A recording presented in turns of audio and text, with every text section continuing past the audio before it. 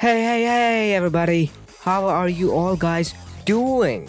Welcome to the Wimper Podcast, where we talk about all the goofy stuff related to space, astronomy, deep tech, AI, and a lot more to learn about which you won't find much in a conventional form of education. Apologies from my side for the quite unforeseen circumstances that caused various forms of disturbances from our guest side. But I would say you would still be able to enjoy this episode because this is one of the most deep and insightful conversations we've had so far. So I hope you enjoy it. Welcome And everyone I hope you're to able the to listen second to episode of the still Field in the Equations. best positive We're back again with Mr. Shounak Bhattacharya. And in the past episode, I guess Mr. Shounak spelled out some name of an author, maybe a physicist over there. And then we'll start off with the episode. Mr. Shounak, over to you. A very good evening to Divyansh and to all the viewers. Welcome to the second episode of Field Equations. And my name is Shounak. And I hope you're enjoying this intensive discussion on general theory of relativity, Einstein field equations. So before we go ahead with this second and final episode, I will sincerely apologize for the mistake that I made last episode. I named her Halley, but it should be Edmund Halley, who took out the initiative of publishing Newton's Principia Mathematica. So Arthur Halley, although he's an American writer and I've read some of his books, but sorry, it would be Edmund Halley, the person who took the initiative and almost from his own pocket went forward and published Philosophiae Naturalis Principia Mathematica, the seminal work of Isaac Newton. So that is a small correction from the first episode, and I hand it over to Divyansh. By the way, in that itself, did he take any credits for being the publisher of the book? Well, he was a very good friend of Isaac Newton, so he didn't really do any credit. But history accounts that it was during that time that Newton was not having any money, and the Royal Society was not willing to publish either of his foundations. So definitely, it was Edmund Halley who took it. But if you read Principia Mathematica, the original Latin part, I don't think there is any mention of Edmund Halley's name. Has there been any other Indian apart from Srinivasa Ramanujan who has been the part of the Royal Society so far? A lot. I don't remember the names, but you can search in Google. There are a lot of people who have been named in the Royal Society. I think, if I'm not wrong, my kind apologies, because this is not which you should take it as a final word. I think Ashutosh Mukherjee, one of the founders of in Calcutta, especially these colleges, presidency and others, was a member of the Royal Society. So a lot many Indians are members of Royal Society. So that is no doubt on that. I see. Okay, so not as many questions as I thought there would be, but yeah, because of the follow-up questions that we usually ask, the episodes get long enough. Right. So, anyways, talking about what role do Einstein's field equations play in modern physics and how they continue to shape our understanding of the universe? I mean, I don't remember if I asked this question last time, but yeah, anyways, let's have a repeat on it if that is So, the case. right. So, if you talk of field equations and taking their role in terms of, I would say, modern physics. So, actually, if you talk of modern physics, it actually starts with Albert Einstein, honestly, but some people say that it actually started with even Isaac Newton, or most probably with James Clerk Maxwell's, equations of electromagnetism. But we take off special theory of relativity as a culmination point from which the modern physics actually starts. So if you talk of modern physics, actually, as you know that both general theory, much later, but special theory initially revolutionized the entire concept of our understanding of space-time specifically. So if you talk of space as an axis, time as an axis, now we know that space-time is actually one single unit, and there are different reasons for that. We have explained it in the first episode also. So those who are listening and you are not being able to recap those ideas, I would request to go to Divyansh first episode and watch on that. So first was that entire understanding of space and time as different, I would say, entities are now being entwined one of space-time, which is called space-time. So eventually what happened that I don't remember the line, but it was showed that time from now on actually vanishes from the fabric, but now it is all about space-time. That is one. Second thing you would see, if you talk of the practical applications, I have explained it in one of my videos. What are the practical applications of relativity? Today we are using the GPS system specifically to deliver Zomato Yeah. deliverables at your home, and you'll be using Ola cabs.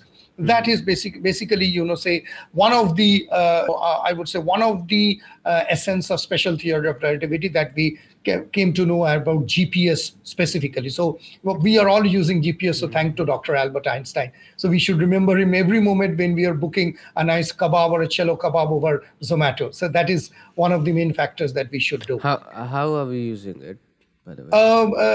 Whenever we are positioning a GPS, the satellite, which is actually recording the position of that Zomato driver, there is a time delay between what the satellite is recording and how the person is driving. So that time delay is actually calculated. I mean to say, not calculate, but that is essentially what special theory of relativity taught us, that when a person is moving, then from the satellite and from the ground, what is the time delay and how do we calculate it? So that is essentially, I would say, GPS on the way that it is modernized further using satellite communication. This is one most important thing. The second thing is that what we really saw, that great, remarkable, I would astounding astrophysical photographs from the James Webb Space Telescope. Now we know that Hubble is still there. Hubble has been serving, and they are capturing great photos of galaxies, nebula, stars, etc. But James Webb Telescope is the first which actually showed what is called gravitational lensing.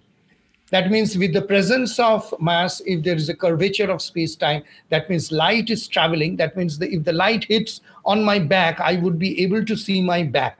That means on the back side. So what is happening is that gravitational lensing, you will see James Webb telescope is showing that the same photograph or the same galaxy is coming twice or thrice. Why it is happening? Because of the gravitational lensing. The light is reflecting from the back and it is coming back. So we can see what can almost be unseen. That is what James Webb Telescope So has done. bends Yeah, around a particular cluster of stars or celestial yeah, bodies and comes absolutely. right into the eyes of the Right. observer. I'll Absolutely. put I'll put an image for that in case people Okay. are not able to understand. Yeah. So Okay. In this recent, video, what is gravity? I have actually told you it is, I think, ABLLT28. I really don't remember the name. So that is actually a cluster of stars, which actually first to get hold of gravitational lensing. So that was basically Abel 370. I remember Abel 370, ABELL. That was the first galaxy of stars which actually found through gravitational lensing. So one is the GPS, second is the gravitational lensing which has been found. And in that way, you will see that the entire way we compute, we do the mathematical part, we understand everything. Even you will see special theory of relativity is now coming in class 10. I won't say class 10, 11 and 12 onwards. So young people, young children are now aware about what Einstein is. So Einstein is not only theoretical physicist, but he has I never actually learned become it. I don't know. is actually some things which is coming along with the young generation. So that is one. Another thing, what I would say is that we got a lot of exotic mathematics, which actually paved our way for further pure mathematics studies. The tensor calculus, the gravity, I would say the tensor mathematics, various other fields which emerged. I would say, especially differential geometry, manifold structures, topology. I mean to say, with that, actually, these things came into the realm, and a lot of young people, especially pure mathematics, is going to study that. I won't say that it is because of general theory of relativity, but general theory of relativity used a lot of mathematics which was not known during that time, especially the European part. I'm talking of Germany and Vienna, but it was borrowed later by Einstein from Italy and various other physicists. So the modern physics owes a great to, I would say, relativity, especially in order to understand and get a complete new view of the way we are looking. We now understand what is gravitational lensing. We now understand what are black holes. We now understand what are, a GPS system and entire astrophysics. Possibly we can use further that, most importantly, particle accelerator. So we got, certain, we got hypothetical particles like tachyons, etc. We are supposed to accelerate almost 99.999999% close to the speed of light. So if we do accelerate it, what are the things that we are getting? So particle physics indeed is also being revolutionized through, I would say, I yeah, see. that's Uh, and then what are some of the philosophical implications of the field equations, and while the how do they philosophical, challenge? Yeah. the philosophical implication of, I would say, relativity is basically, in a deeper sense, I would say that it led to the foundation of uniting the small with the big, which I really don't know when will happen at all. Will it happen? So I was reading a book long back, a book called Code Name God, which is written by Mani Bhaumik, somebody who actually discovered laser operation of eyes, right? Mani Bhaumik, Oh. famous.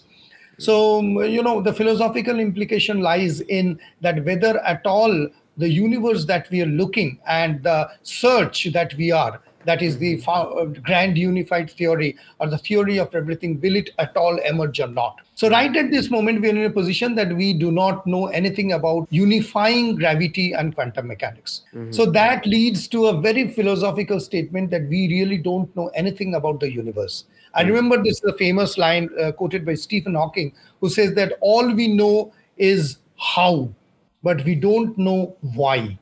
How the wind flows, how the light travels, how gravitational lensing happens. But the moment you ask why, you are faced with a deep problem. Let me give you an example, which will be certain very interesting to the viewers Not also. only physics, but I would say in every. I mean, talking about philosophical aspects, I think Absolutely, a lot absolutely. of We it don't is. know, right? So, for example, I recently made a video on what is called God Does Not Play Dice, that talks about Einstein's philosophy on quantum mechanics and nature and reality and God. So, you see that what happens is that, for example, if I flip a coin, and it has got a head and a tail. Now, the moment it lands on my hand, it is either head and tail, right? So, if it is head, if I ask you, you will say, obviously, the opposite part will be tail. Now, if it is tail, then the opposite part would be head. Now, the question is that if I ask you, okay, Divyansh, tell me that when the head falls, when exactly the tail falls, is it 1 minute, 1 second, 1 microsecond? You won't be able to tell me that when the head falls on the coin falls on my head, when actually does the tail fall? So it happens instantaneously. It happens immediately without any gap. So that actually bothered Einstein, and he told that how can this happen? That a particle, an electron located over here, and a particle located over here, there is a communication, and that communication is greater than the speed of light. Because I am locating one electron at your home and another electron at Alpha Centauri. And you change a spin of that electron at your home, and quite a million light years, that immediately changes. So that led Einstein to the thought that that must be something which he called as spooky action at a distance. I quote the word spooky action at a distance. Spooky, if you took up Cambridge, you will see it means basically what you call ghostly. Yeah. So Yeah. that actually, but the fact is that if you go into Schrodinger's equation, the time independent equation, you will see that the time t actually cancels out. That means Schrodinger's equation tells that when you are evolving through a quantum system, it is not that a light is traveling, and information is traveling, a voice is traveling. No, nothing is traveling. It is happening instantaneously. Now you will ask me the philosophical question which we are discussing, that why it happens. Why two electrons are in both superposition? Why Schrodinger's cat is both dead and alive? Why it is that quantum entanglement happens? We never know. We don't know. So if you talk of general theory of relativity also, if I get a kind of a piece like this now, if I bend it, it will cause a curvature. Now, if you ask me why it causes a curvature in this direction, why it doesn't cause a curvature in this direction, we don't know actually. So the philosophical implication, actually, I would say it is a kind of a pessimistic outlook which came out from general theory of relativity, is that we really don't know the why. We only know the how. And why we do not know the why? Because till date in 2023, 24th of May, we are talking on Earth, right? We are not on Mars and Moon. So on Earth on 24th of May, we really don't know why. we have not been able to unify quantum mechanics and gravity. Partially, some part of it has been done by Paul Dirac, especially with quantum mechanics and special theory of relativity, which we call quantum electrodynamics. But as far as gravity is concerned, it is not. That means the philosophical implication tells that we maybe till now that we cannot know why it is. We only can say how, and physics, chemistry, mathematics, whatever we are doing, it only relates with how. That's it. I see. So this is particularly not going to be as long as the previous one because certainly I'm going to run out of questions and certainly don't want again on the same topic. That might bore you off. So, coming on to the next question, the field equations introduce a few terms like tensors and the subscripts Right. of the elements of the equation. What are they? Like, could you Okay. just give an introduction of two Okay, I would, tensors? I would, I would request. It would have been possible. I think it's not possible, or the podcast won't give this permission. If I could have showed actually the field equations, and then I could have I explained think it. if there's a possibility of a board or a Google Classroom board, I think Yeah, I will just yeah, open that. there is a whiteboard. Yeah. Yeah. So I will just first open the field equation, and then it would be better to explain. I think I can share my screen right now with your permission. Yeah, Right. sure. So I would like to share the screen, and what I would like to show the viewers is this one. Is it visible? Uh, I yep, think so. I will it just is put it up. visible. Yeah, I will It is make it visible. better with this one. So, in case people are listening to this, you might consider watching this episode for today. I mean, whenever you are watching it or whatever. Right. Because particularly listening to this wouldn't make sense when the equations are right in front of you. So, yeah, rather than that, try to see the video that will be uploaded afterwards. So, yeah, cool. Yeah, sure. Move on. So first of all, I would like to explain this equation. Particularly, this is the central part, and it took Einstein and other mathematicians 10 years to frame this equation. Right. So I would like to explain the overall equation first, and then I will come one by one to the component parts. And I think that we can talk almost 3 hours on that, but I think you will be not be happy to explain for so long. But this actually would take another 4 hours for me to explain. But I will try to reduce it as little as possible, and do let me know if I'm exceeding the time. Okay, so if I talk of the entire left hand side of the equation, this one, this is actually the space-time curvature. Okay, even if before talking that, I would like to give the viewers something which is very known to each and every people. So the first thing which I would like to show is this part, which is 1/2. And we know this is 1/2, nothing to worry about. We know this part. We know this one, which is a plus sign, what it is. We know this is capital lambda. This is a Greek sign. We also know this one as 8 pi. I'm so sorry. This is 8 pi. 8 is a constant, and pi is also a constant. We can call it in technical terms, these are scalar quantities.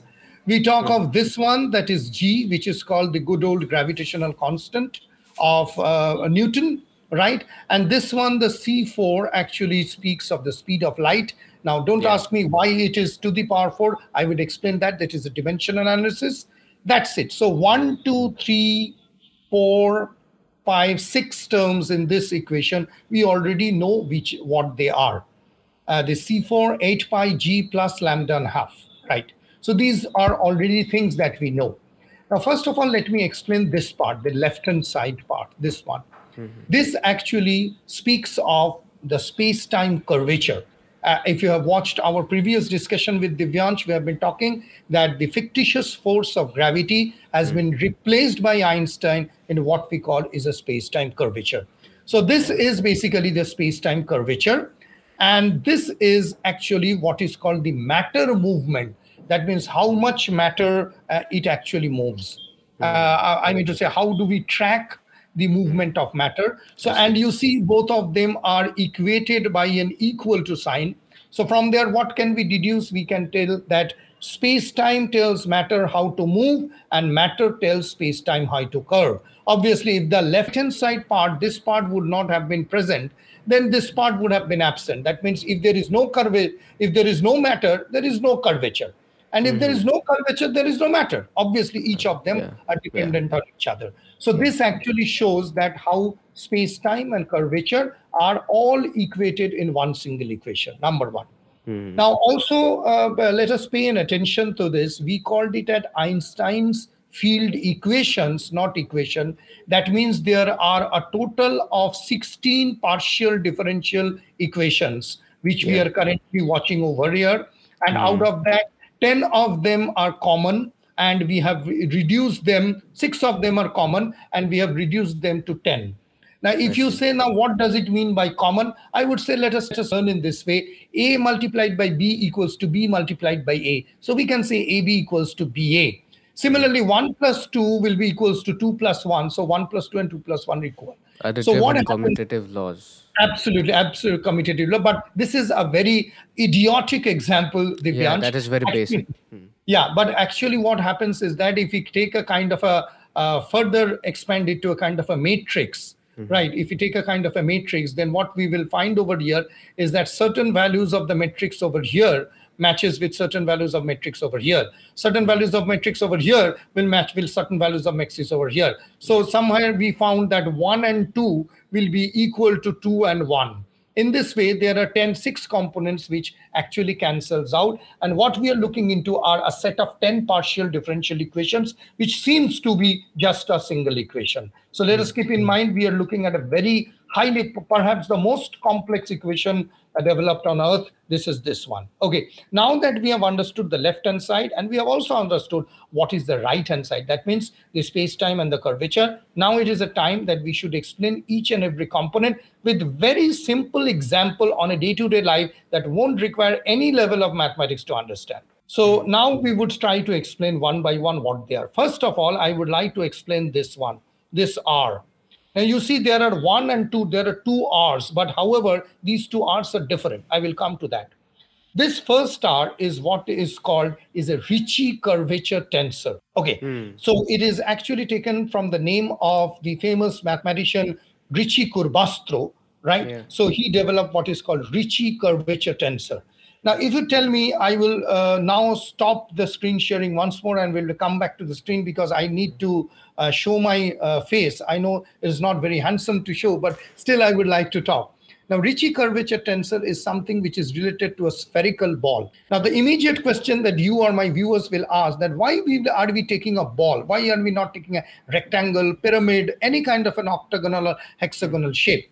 Now, the thing is that let us remember that we are dealing with a spherical, I would say, the Earth, the Jupiter, the Moon, the stars, which are all basically oblate spheroid, the shapes.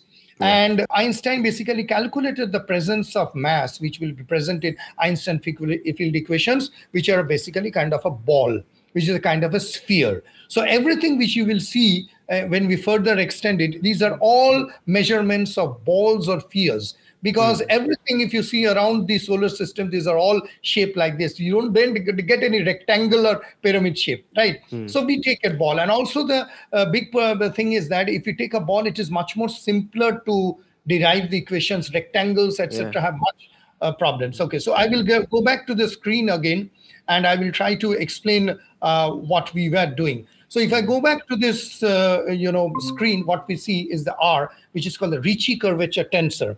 Now, Ricci curvature tensor actually tells that if there is a ball which is moving along a Euclidean space, that means it has got a straight line. Please apologize for my horrible handwriting and drawing because I'm just using the touchpad. So if I take the straight line and if I take a kind of a ball over here, the way it will move along a straight line, the ball, it won't move in a kind of a curved surface, right? If it takes a curvature like this.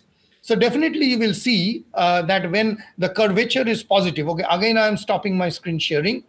This has to be done, otherwise you won't be able to understand. So if I'm taking a kind of a curvature, for example, if I take a sphere, okay, let us imagine a globe, and we are starting right from the equator. So we move up. What happens is that we meet at the poles, right? This is called positive curvature, or we should technically call it is a geodesic. But anyway, this is a positive curvature. That means two persons starting, they're meeting at a point. Now Yeah. try to imagine what happens that if you roll a ball around that shape. So the ball is there and the shape is like this. So eventually the size of the ball will shrink. The size of the ball will shrink. If I take a kind of a this kind of a divergence where the lines are spreading, you will see that if two persons start walking each other, they never meet each other. They went apart, went Yeah. apart, right? So that is called basically a negative curvature, right? Hmm. So what happens if I take a ball and then I push the ball again, this kind of a divergent curvature, the size of the ball will increase. Here it is decreasing. And if you take zero curvature, that is the straight line, the ball will move parallelly and they will never meet each other. Okay, now I will write. So this is actually what Ricci curvature tensor is measuring. Remember the amount of deviation. The amount of deviation. That means if I take a ball in a Euclidean straight path, it won't deviate. So how much the ball is deviating from a straight path to a curved path, positive, negative, that comes later, to a curved path, that is what actually the Ricci curvature tensor actually determines. So the Ricci curvature tensor would tell that if a ball is moving along a curved path, not how much it is deviating there, how much compared to the Euclidean space, how much it is deviating. Yeah. Compared to the straight line, how much it is deviating over there. So that is what Ricci curvature tensor does. Okay, so we have done one wonderful thing, that we have understood one of the elements of Yeah. Einstein's field equation.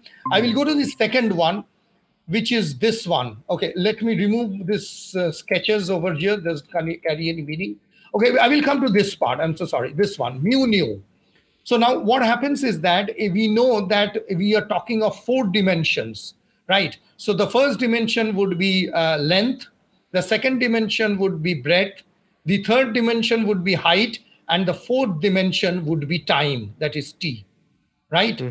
So what is happening is that this mu nu is actually determining the four dimensions of space time. Now it is a time to prove what I just told a few minutes ago. So this one is 4 units, this one is 4 units 8, this one is 4 units 8, 12, 14, 4 plus 4, 8 plus 4, 12, and this one is 4. So 4 plus 4 plus 4, automatically it becomes 16 partial nonlinear differential equations. So I have duly proved myself that this is the 16 dimensions, I would say 16 points that we are talking about, and we deducted 6 of them and we are talking of 10. So this mu nu on each dimension, g mu nu, g mu nu, t mu nu, are all dimensions of space time. That is the fourth dimension. Okay, I won't talk about this half, otherwise it will take the derivation part, which is too difficult to do right now. I will come to this r. Okay, now this is actually called the Ricci scalar. Now, it would again take a lot of mathematics to make understand what is Ricci scalar, but let us try to understand. Ricci scalar is something which is, I would say, it is a kind of a, let me stop the screen sharing again. It's a kind of a, shortening of a Riemann curvature tensor. Now, Riemann, again, you will ask me a question, what is a Riemann curvature tensor? In the field of differential geometry, the manifolds that we talk, these are actually called Riemannian manifold. That means curvature. Let us understand these are simple curvatures named after Riemann because it carries a different kind of a name. It carries a different kind of a name because it is named by Bernhard Riemann. Yeah. So it is basically the Riemann curvature tensor, and it measures something. What does it measure? We will come to that. So the Ricci scalar is actually a shortened form of Riemann curvature tensor. That is also a kind of a measurement of how much the curves, surfaces, etc. are on a Riemannian manifold. Okay, let me come to the next part. I don't know whether I have been able to explain things very simply, but this is how things are. So next we come to this one. Okay, let me remove this one. This one is a very central thing which is called G mu nu, and this is what is called metric tensor. The most fundamental, the most important, yet the most complicated thing in the entire field equation. Okay, let me give you a very simple example of what metric tensor is all about. Okay, let us take an example that I am staying on Earth and my currency is dollar, for example. So 81 rupees is equal to 81 rupees is equals to $1 as per today's currency. Now I go to some other planet. Okay, let us name the planet as planet P. And there, the currency system, it is called Zozo. It's just a funny name. Okay. It is called Zozo. So what happens is typically is that when I am going to that planet Zozo, in Mm-hmm. order to fetch one glass of milk, I would take $1 on earth to get one glass of milk, say for example. Now, when I go to Zozo, those people tell, hey, Shona, come on, you need to change your currency from $1 to 144, Hmm. for example. And in order to get one glass of milk, you have to give me 344 so that you can get one glass of milk. Now, what is happening is that metric tensor is basically a measurement of a metric. Metric means what? To measure. A Yeah. one glass of milliliter, liter, kilogram, these are all measurement. Mm-hmm. But what we find in Einstein's field equations, the difficulty is that the normal measurements do not work. That Mm-hmm. means if I take 2 points and if I tell what is the distance between two, you would say just follow the Pythagoras' theorem, x2 minus x1 plus y2 minus 1, y1 square whole square root. But when we go to a different planet like Zozo, same happens with metric tensor in Einstein's field equation, is that we are unable to find a metric which is just like kilogram, milliliter, liter. No, it doesn't happen like that. So we have to create a different kind of a metric system in order to measure angle, triangle, hyperbola, polygons, although it doesn't exist yet. I mean to say any kind of a measurement. That means if I am going from my home to my college, There's one called arc's length, I guess. arc ARC. length. Yeah, arc length. No, no, Very that is familiar. that is Euclidean. That happens very easily. That is Mm-hmm. Euclidean. That means that is non-Euclidean. Arc length, etc., are all basically I would say Euclidean geometry. Say for example, if I'm going from my college, from my home to my college, it generally takes an hour's time. So I tell the metric as I tell the metric as m. That is from my home to my college. Right. Now, from going from home to my college day after tomorrow, I see that there is a huge building. I have to move the other way around. So it takes 1 hour, 20 minutes. So that is called M2. That means what is happening? I'm moving at the same destination, but I'm taking two different routes. Now, in order to measure those routes, that means, for example, you want to measure the normal area of a triangle, half base into height, normal area of a parallelogram, normal area of a circle, normal area, normal circumference, all those things which happens with Euclidean geometry, the school level geometry, these formula do not work on the manifold of general relativity. So that means we have to create a new angle, new formula for pi r square, new formula for Pythagoras' theorem. Mm-hmm. Everything has to be redefined Yeah, because I we are see. on a different planet. That is what is called the metric tensor. Small g, please let us not confuse with the gravitational Mm-hmm. acceleration g, but this is just the small g where we are measuring the metric tensor. Metric tensor actually means that how we are measuring the changes from the normal Euclidean space to the from the normal Euclidean space to the non-Euclidean space. Mm-hmm. Okay.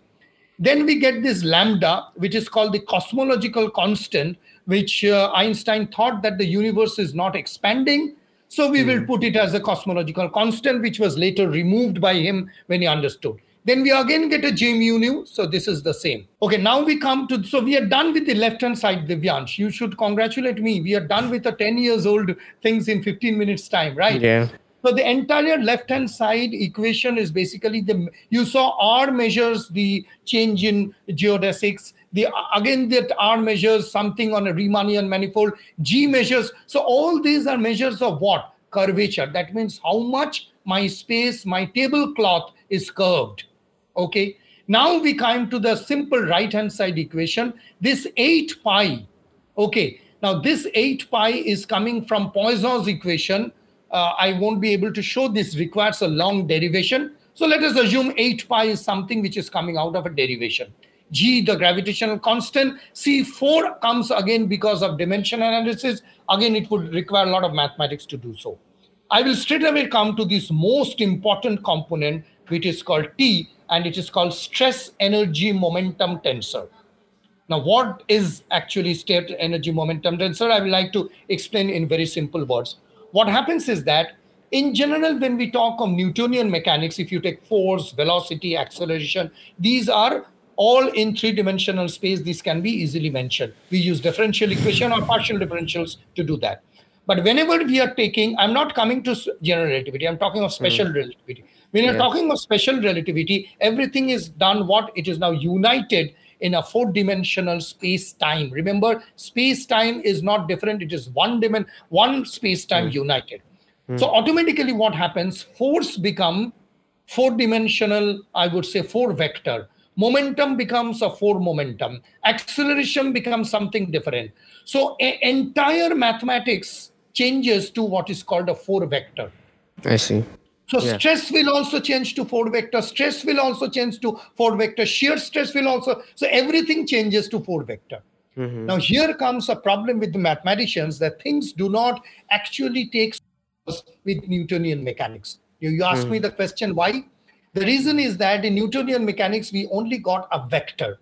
That means it measures the magnitude and the direction. Yeah. But what about a cube, say for example, where the pressure is happening not only the magnitude and direction, but on a plane. That means on the first plane or on the side or on the back. That means we are unable to measure that magnitude and direction where it is happening, which plane, whether it is front, back, sidewise. So that is why you have to include a component called tensor.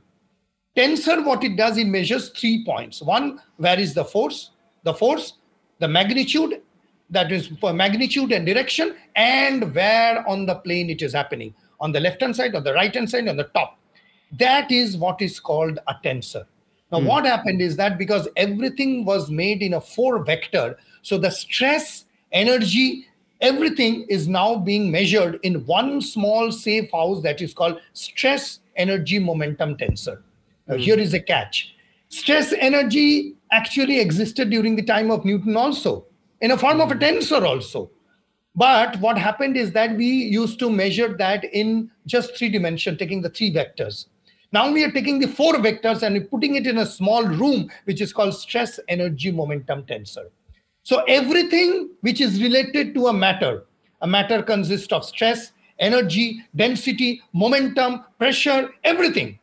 Everything is now finding its place in this small place, stress energy momentum tensor. Now, let me give you a very quick answer also to this one.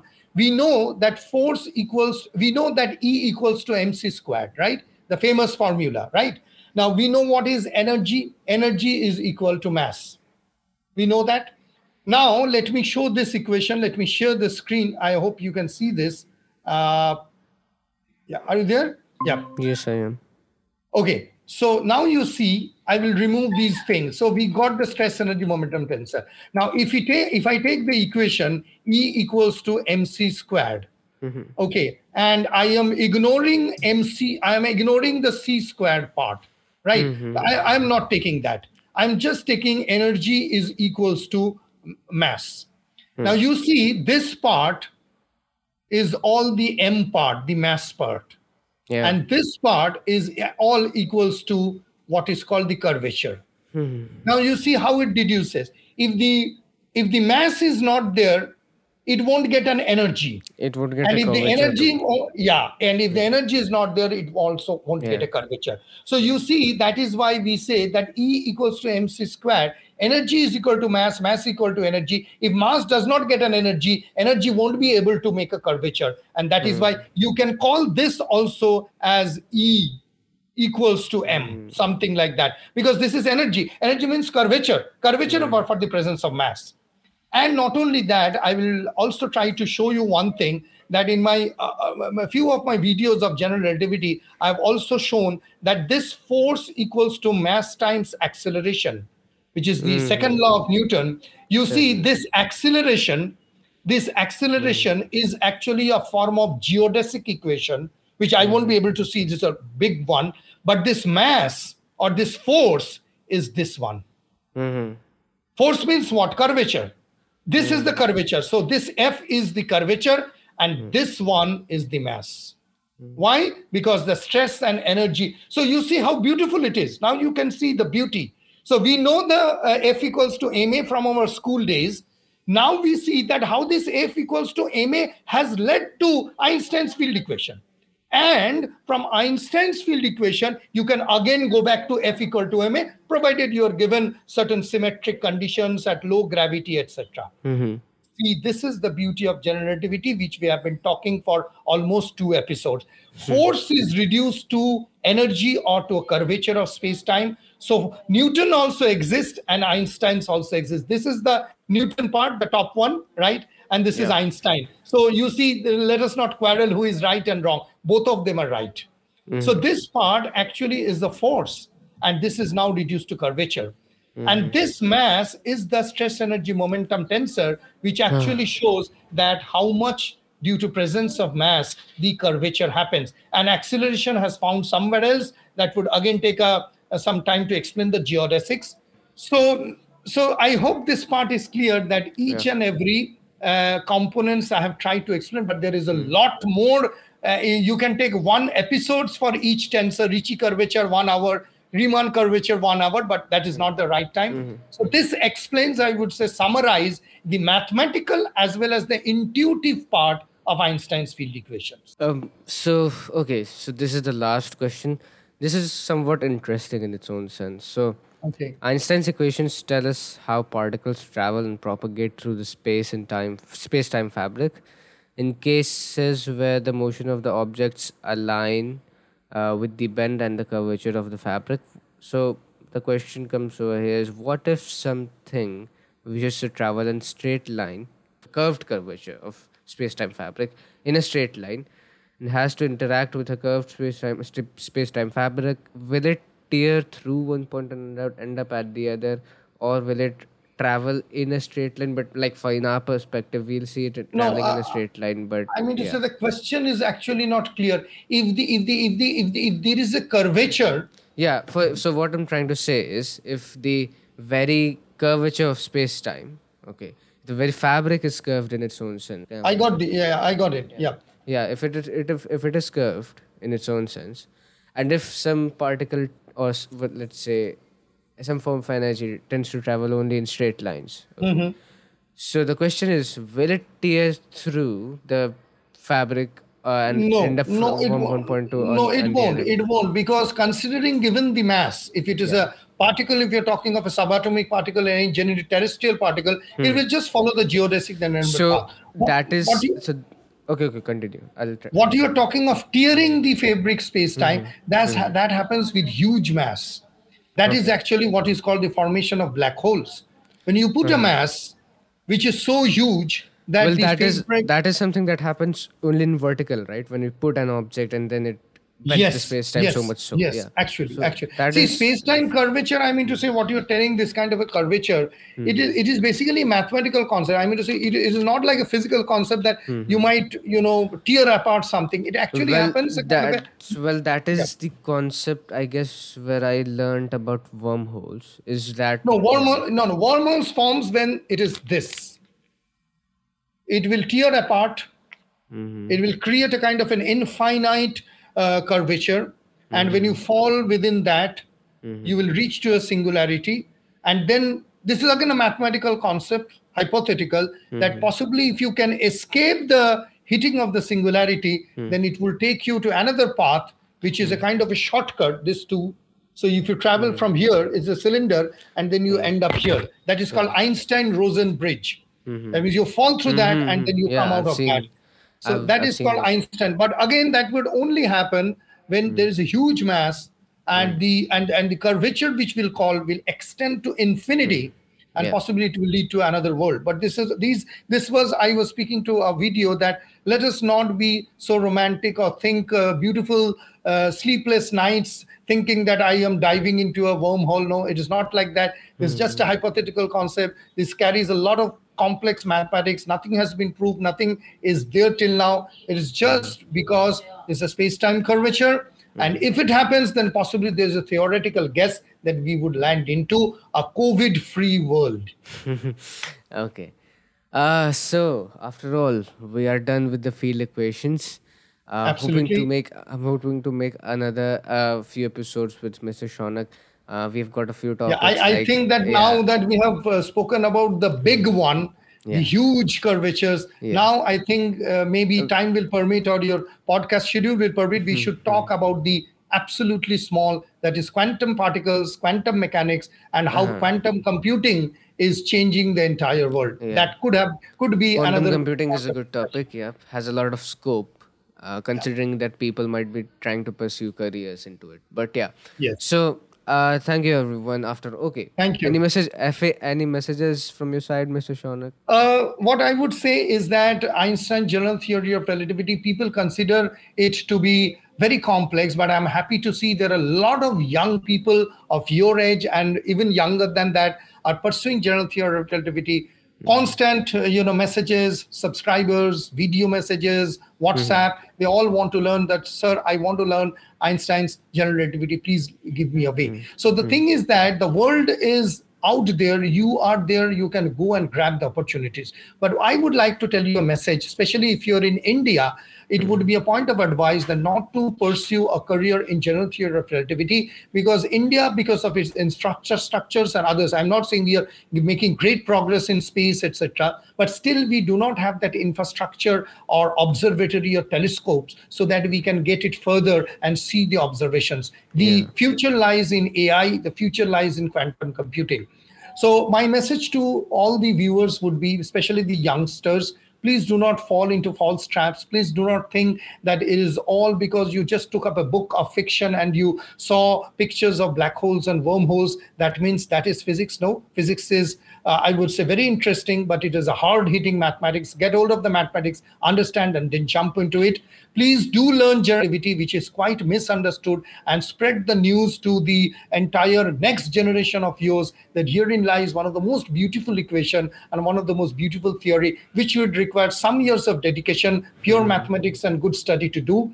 So I wish all the young people who are watching this video that science is all about. We should dedicate ourselves, but we should also understand the practicality in terms of making up our career, building our finances. So let us take us, let us introspect. I also wish from the core of my heart all the best to Whimper Podcast, especially to Divyansh, being such a young person, doing a lot of good things. I mean to say, he's putting a lot of good effort, to bring science forward. And it's not because of money, not because of anything else, but just because of the love of science he's doing. And so I am doing. So like us, there are a lot of people, and the entire world is still there who doesn't look only upon revenue and money, but just we do because we love science. That's it. So, my best wishes to you. May you grow, prosper, and bring more people across the world. And may Whimper Podcast grow and let it occupy a significant area in the society where you would be contributing immensely. Thank you, thank you. Thanks a lot, Mr. Shonak, for those kind words. Thank you, everyone, for listening to another episode of the Meme Podcast. I guess the 23rd. I don't remember. But yeah, I hope you enjoyed this one. I hope you did not start sleeping like me. I mean, I was almost there, considering how difficult things were for me. But, anyways, yeah, thank you for listening. Hope to see you again. Hope to hear from you again. This is your host, Divyansh Kunjan, signing off.